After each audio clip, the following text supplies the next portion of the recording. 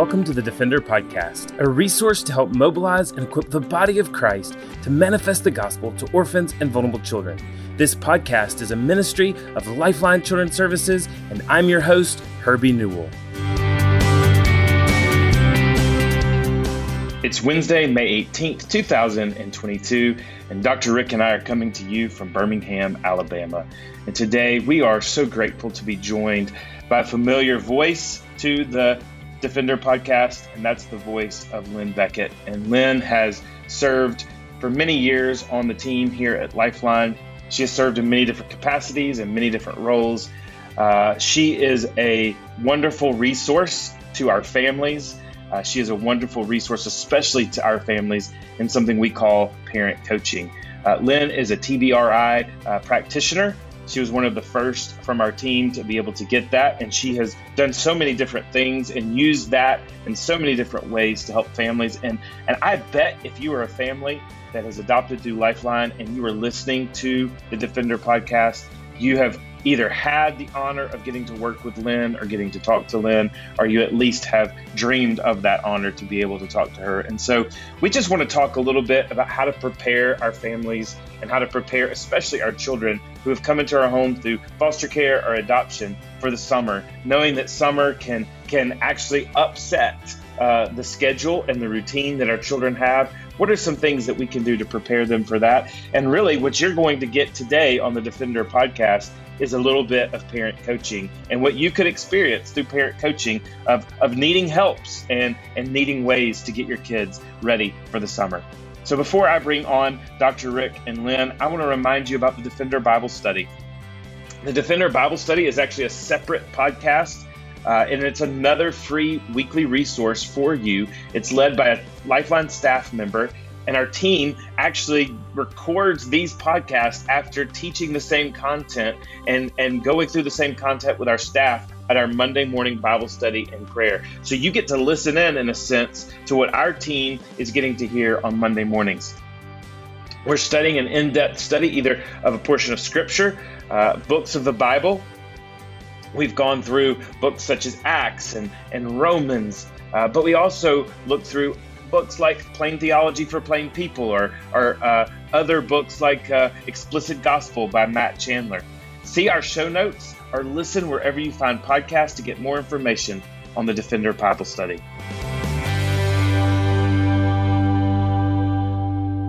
Well, as always, this is the time that people look forward to when they get to hear that deep baritone radio voice of Dr. Rick. Obviously, he is much sought after. He is the superstar here at Lifeline. And Dr. Rick, we are just so grateful that we get to hear from you today. Tell us a little bit more about what we can expect today from Lynn.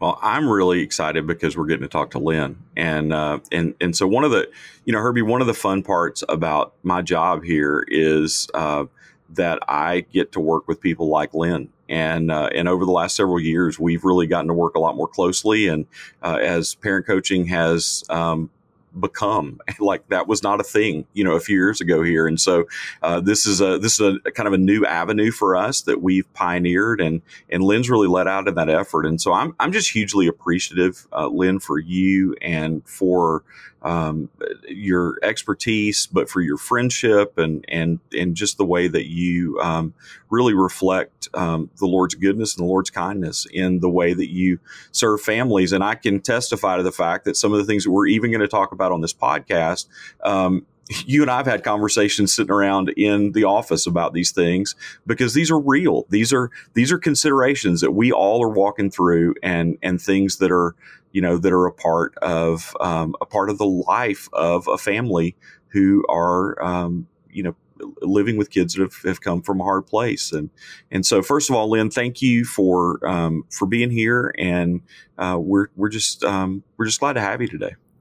Thank you so much. And I really appreciate the support that Lifeline has given me as we've gone into this parent coaching, and we are exploring together. This is a journey that we are all learning and exploring together. We know that every child is unique and different, and every family is unique and different. And so we have to work through issues and principles and guidelines, and how do they apply to each parent's unique situation, each family's unique situation. So I appreciate all the support that you all have given me in delving into those resources to bring to the table to help families.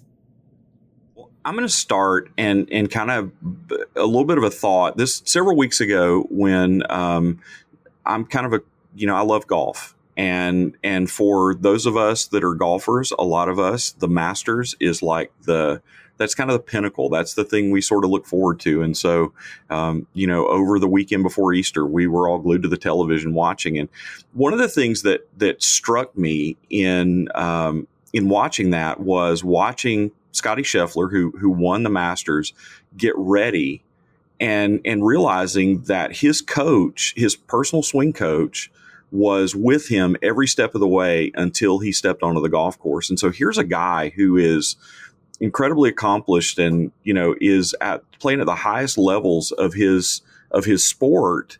And yet he's receiving coaching. And I remember kind of watching that and laughing, thinking about it, because I was like, that's kind of a whole lot like parent coaching at Lifeline, that what we've sought to bring together and what we've sought to create is something to help all of us, because we forget, and our families grow and our kids grow and change through stages of life. And so to be reminded of those things that we should be doing and that we can be doing in order to really have a great sense of harmony in our home and to have that relational space in order to be able to disciple our kids with the complexity of our families is just part of the reality. And so just really thankful that the Lord's given us the opportunity to be able to open this door. Now, one of the things we know, and so Lynn, I'm rounding the corner on a question. So one of the things we know is that kids that come from a hard place thrive on structure. That structure is a part of something that we all kind of have to build into our families. And, but there's this terror moment, I think, that happens for a lot of us when we start rounding the corner towards summer, that we know we need structure, but we're about to enter probably the most unstructured 3 months of our lives. And so I'd love to just kind of hear you talk a little bit about how to create structure and predictability in the summer without sacrificing being able to relax and recharge and get the benefit of not being in school and kind of having all of those time commitments. And so I think personally, I'll just say we still kind of, struggle to get in the rhythm when we make that change of kind of knowing how to balance between one or the other. And so what advice would you give to families as they're anticipating the end of the school year? Right. Absolutely. I think back to my childhood, and summer was fun, right? It was, I grew up in the 60s, so I was a free range kid. I'd leave the house in the morning and not show up until dinner time. But that's not what can happen for our children. They do need that structure and predictability that you're talking about. So even now, we're in April, parents can begin to be thinking through and be proactive in making plans to provide that. For those who are newly home with their children, maybe this is the first summer they're facing with that child. This is a time to keep things simple. This may be a time that we have a staycation, that we don't go on a big trip, so that we can continue to be building that attachment that we've been working on. Many schools are now, because of COVID, offering summer school, summer classes that can help children remediate. So if you're check in with your school system, what programs are they offering? Usually those are half-day programs, which will give that structure and predictability. But then you have the afternoon for the fun times of swimming and biking and hiking and all those summer activities that we love and enjoy. If that is not an option for you, then maybe look into some day camps. Again, day camps are usually half days. Overnight camp is not a good idea for our children who are newly home because that tends to mimic an orphanage setting. Sometimes children feel like you're sending them away, and that may feel a bit like abandonment early in those first few years home. But a day camp would be great because, again, it provides that schedule, that rhythm, that routine, that predictability. The other thing that these programs do and that school does, especially for our most challenging children, is that it gives mom and dad a break during the day. For many moms, they may be in panic mode even now, thinking that, oh my goodness, I'm going to be with my child 24/7, and I'm not going to have that break during the day.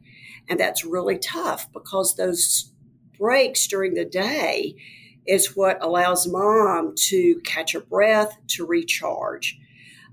So I really want to encourage moms, if they're feeling a bit panicked, to look into these programs. If that's not available, another option is college students will be coming home. They may need some part-time jobs. Even a mature high school student would be a great resource to pull in and maybe have them come into your home from 9 to 12 to provide structure, routine,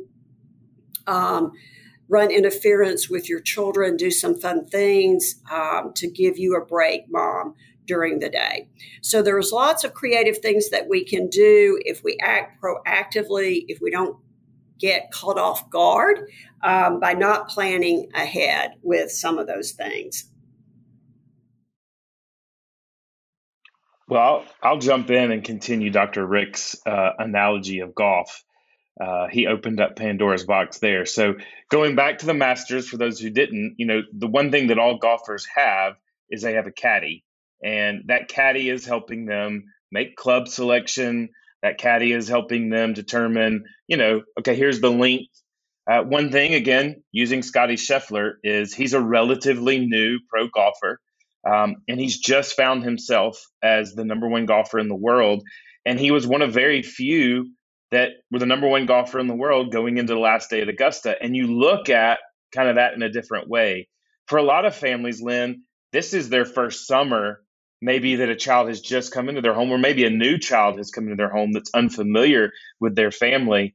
And so they've got new territory. Kind of be their caddy for a moment and help them think through decisions they may make for the summer, or if there anything they should be considering before just diving in to kind of the fun of the summer. Right. So we've talked about predictability, having that rhythm of the day. One of the things I loved to do when I was a kid was sleep in. We didn't have to jump up and get ready for school. So we don't want summer to be so rigid, but we do want to maintain a rhythm of the day. So we want to have a time to wake. We want to make sure we're eating lunch on a regular schedule, that we're having dinner in the evenings on a regular schedule. The other thing is that we want to make sure that we're maintaining what we call a sensory-rich schedule.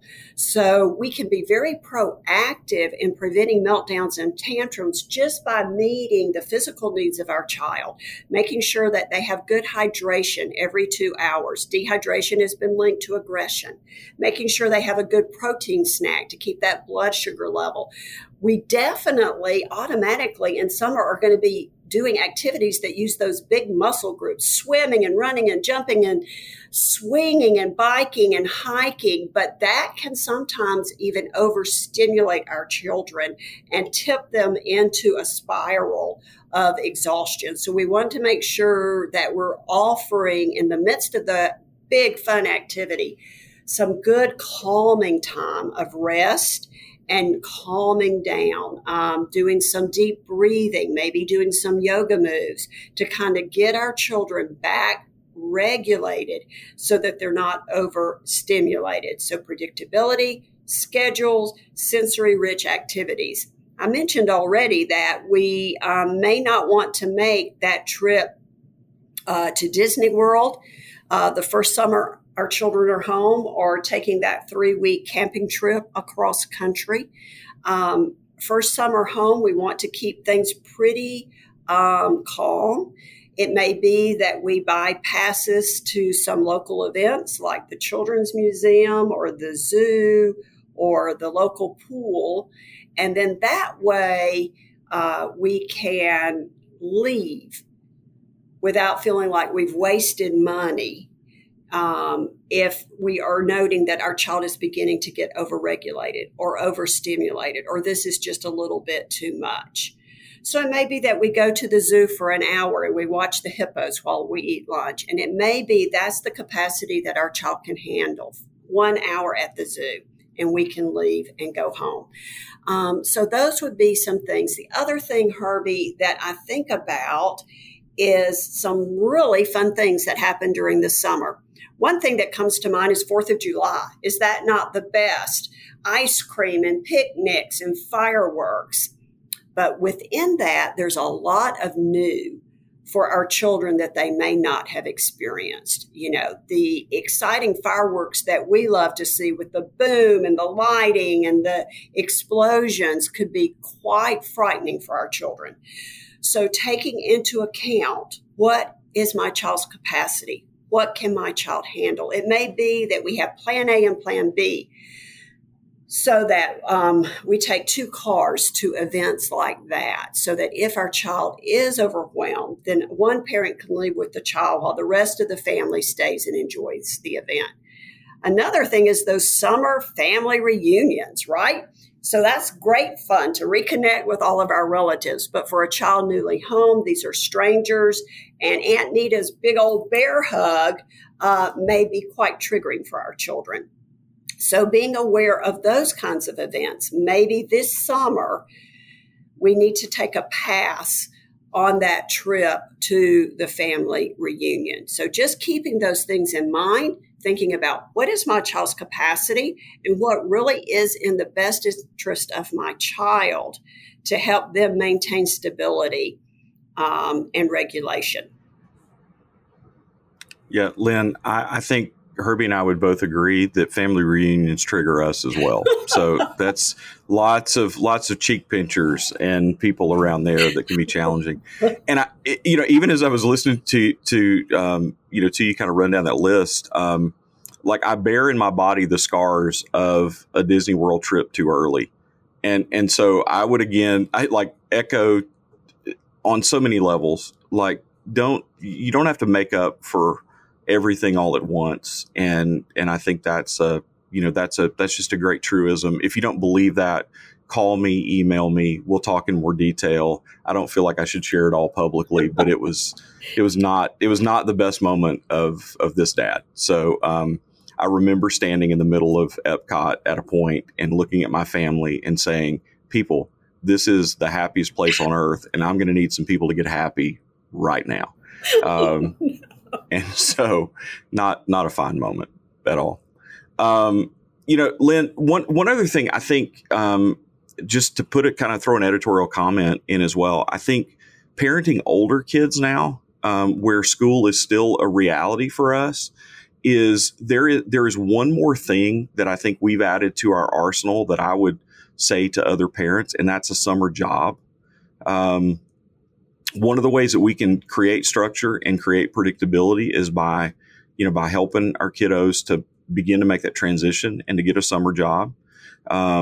And I think also I would say, look for the resources in your community. So there are likely organizations that help to employ kids with special needs and kids that need a little bit of extra help at work, and even vocational guidance programs that are helping to build toward the outcomes that we, of course, want to see in the lives of our kids. And I think doing a little bit of homework in advance of that has been a huge, huge blessing for our family, because the structure that we've struggled to provide in some ways, we've been able to rely on 3-4 hours a day for a job to create that. And it actually is doing something to build work ethic and to give them dignity. And there's just a lot to be said for that. So that is a great word, Rick. Our goal as parents in this role of discipleship Luke 2:52 tells us that Jesus grew in wisdom and stature and favor with God and man. And so our goal as parents is to build wisdom and skills within our children, for our children. And it may even be something as simple as, I know a family across the street from us, the dad came to us when his son was about 13 and said, "Hey, can my child begin cutting your grass? I want him to begin to learn the responsibility of good work ethic." And so we were his first lawn care customer. And my husband mentored and his dad mentored him in what is doing a good job in cutting grass. So it could be even something as simple as that. So that's a great, great idea.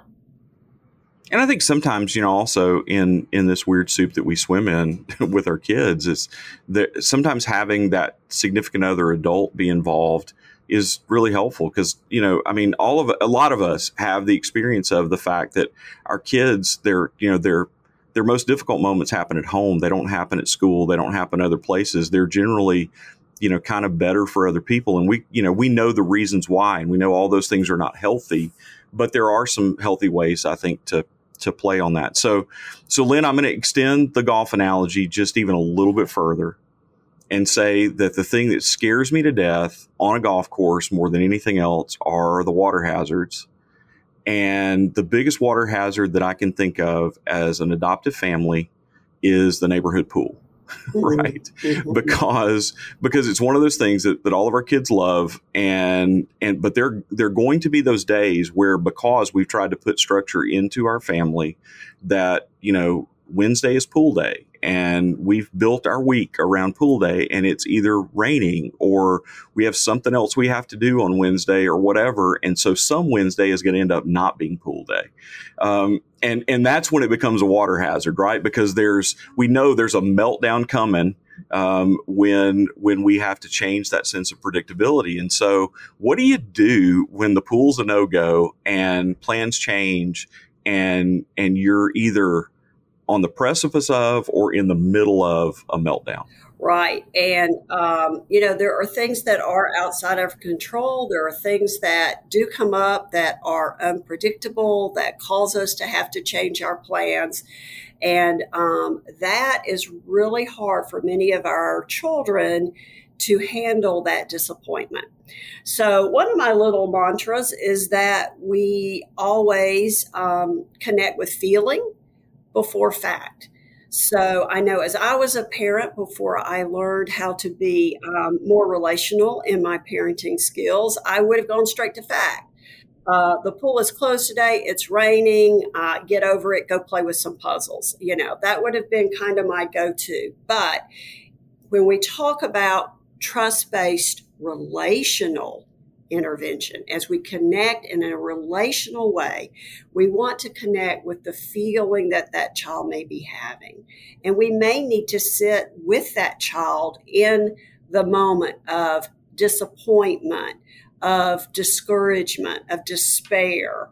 And man, it's really, really hard to change our plans. Boy, it is so much fun. You have so much fun playing in the pool, and you're becoming a really great swimmer, connecting with those emotions and feelings before we move directly into these statements of that we may feel like we want to give them of kind of just get over it. So we also want to make sure that we're proactive so that we have some plan Bs and helping our children kind of understand that sometimes there is plan A and sometimes there's plan B. And today is a plan B day.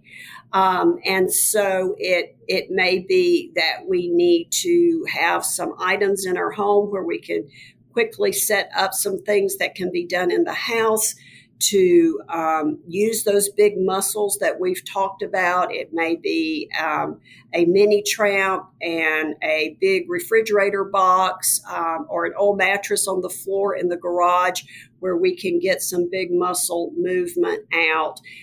It may even be something like baking bread, where we can do some good proprioceptive squeezing and kneading the dough of the bread. That helps to get out some muscle activity that can bring calming. So having a plan A and a plan B, introducing the idea of the wild card or the plan B before we have to actually use it. That sometimes plans do shift and do change. And how are we going to handle that? And then seeing it as an opportunity to build a skill into our child of learning how to navigate change. And boy, giving lots of high fives at the end of the day when our children navigate that well. Well, I hate to continue the analogy of golf, but I think it really does fit here. And Dr. Rick started something, and Lynn, you will attest too. Usually it's moms that reach out for help quicker than it is dads. And so hopefully, even by using this analogy of golf, we help maybe some men who also love golf understand why they need help and why they need to reach out for parent coaching or for counseling. But, again, going through a golf course, you make an errant shot. And again, I go back to Scotty Scheffler, and he made an errant shot on Saturday, and it sailed into the woods, into the rough, and he had to take a 2 club length penalty stroke in order to get there. And, one of the things that if you were watching the Masters, he seemed cool and collected. But I've seen Dr. Rick play golf, and he gets a little cranky when he makes those shots. And I know it can be a cranky time when you get into the sand trap or you make an errant shot and the golf game. And that's life, right? Because things don't always go straight. They don't always go the way we want them to go. And for our kids who really have a hard time regulating themselves when things aren't going straight or the way they want to go, they can sometimes get cranky. Maybe because even there's a lack of energy from all the balls that are getting scattered and all the different changes of plans. What can help a family really be able to help their child regulate when they do become cranky or they just have more energy than we do? Right. Well, for the child that seems to have that low energy, we do need to give our children time of rest. Even talking with one mom this week, she has observed that her child just requires more rest and is even taking naps when they get home from school. And this is an older child that we're talking about. Parents really are their best expert on their child. So a parent being aware of where does my child do well and where does my child struggle. So you guys have been using the Masters as an analogy, so I'm going to pick up and go with it. We know that those golfers came in with an amazing capacity. They came in with knowledge and skill and ability. But there were some things working against them, right? The course was extremely soggy because we had some incredible rain sweep through our area prior to the tournament. The winds were going nuts. So sometimes, even if our kids have the capacity to do well, sometimes those environmental things can help set them up sometimes for difficulties. So a parent being aware of that and beginning to extend grace and understanding.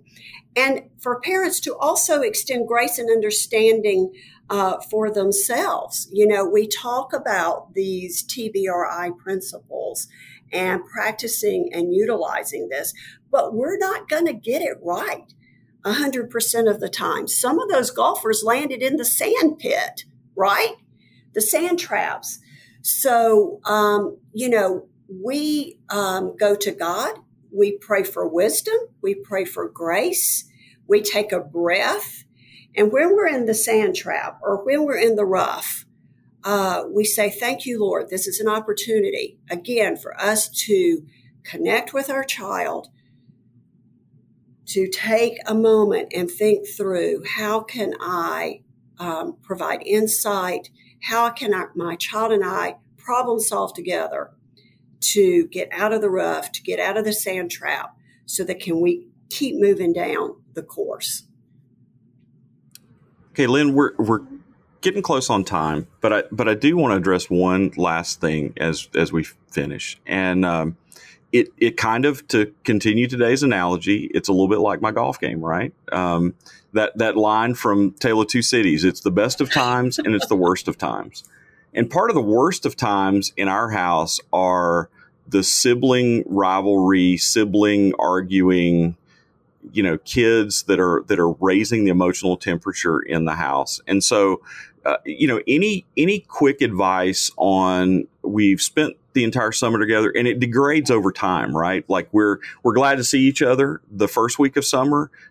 We are ready to go back to school and go to our neutral corners by the time, summer's over. So how do we combat that, kind of too much togetherness? Right. And then mom feels like at the end of the summer, all she's done has been the referee, right? So again, going back to the thought of discipleship, our goal is to help provide skills. And so when our kids enter into conflict, what are those lagging skills that they have? What do they need to learn? Do they need to learn negotiation? Do they need to learn how to take a back seat? So parents entering into those situations can do some simple things.